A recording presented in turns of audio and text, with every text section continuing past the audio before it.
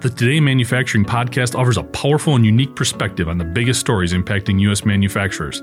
Anna Wells, David Mantey, and Jeff Ranke apply their experience as editors of industry-leading brands Manufacturing.net and Industrial Equipment News in providing in-depth analysis of the latest headlines. Their insight, along with a mix of humor and human interest, makes Today in Manufacturing a go-to source. Keep pace with supply chain challenges, electric vehicle developments, labor struggles, robotics, and more by listening, downloading, and subscribing to the Today in Manufacturing podcast.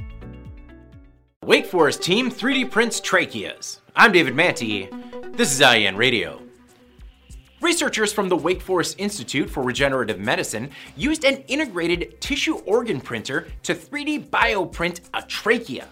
Now, researchers have 3D printed tracheal splints and scaffolds to grow tissue-engineered tracheas in the past, but this is the first time that a trachea was created with multiple functional materials. Previous attempts failed because they only used regenerative cartilage tissue.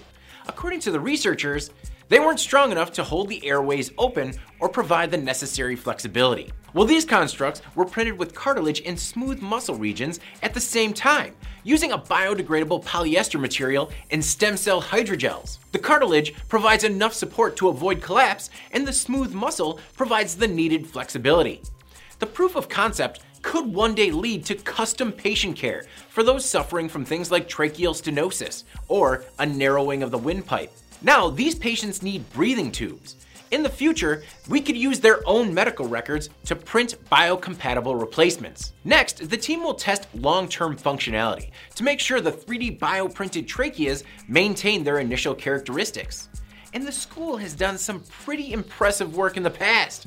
They've worked on everything from 3D printing human ears to growing livers, kidneys, and even anal sphincters in the lab.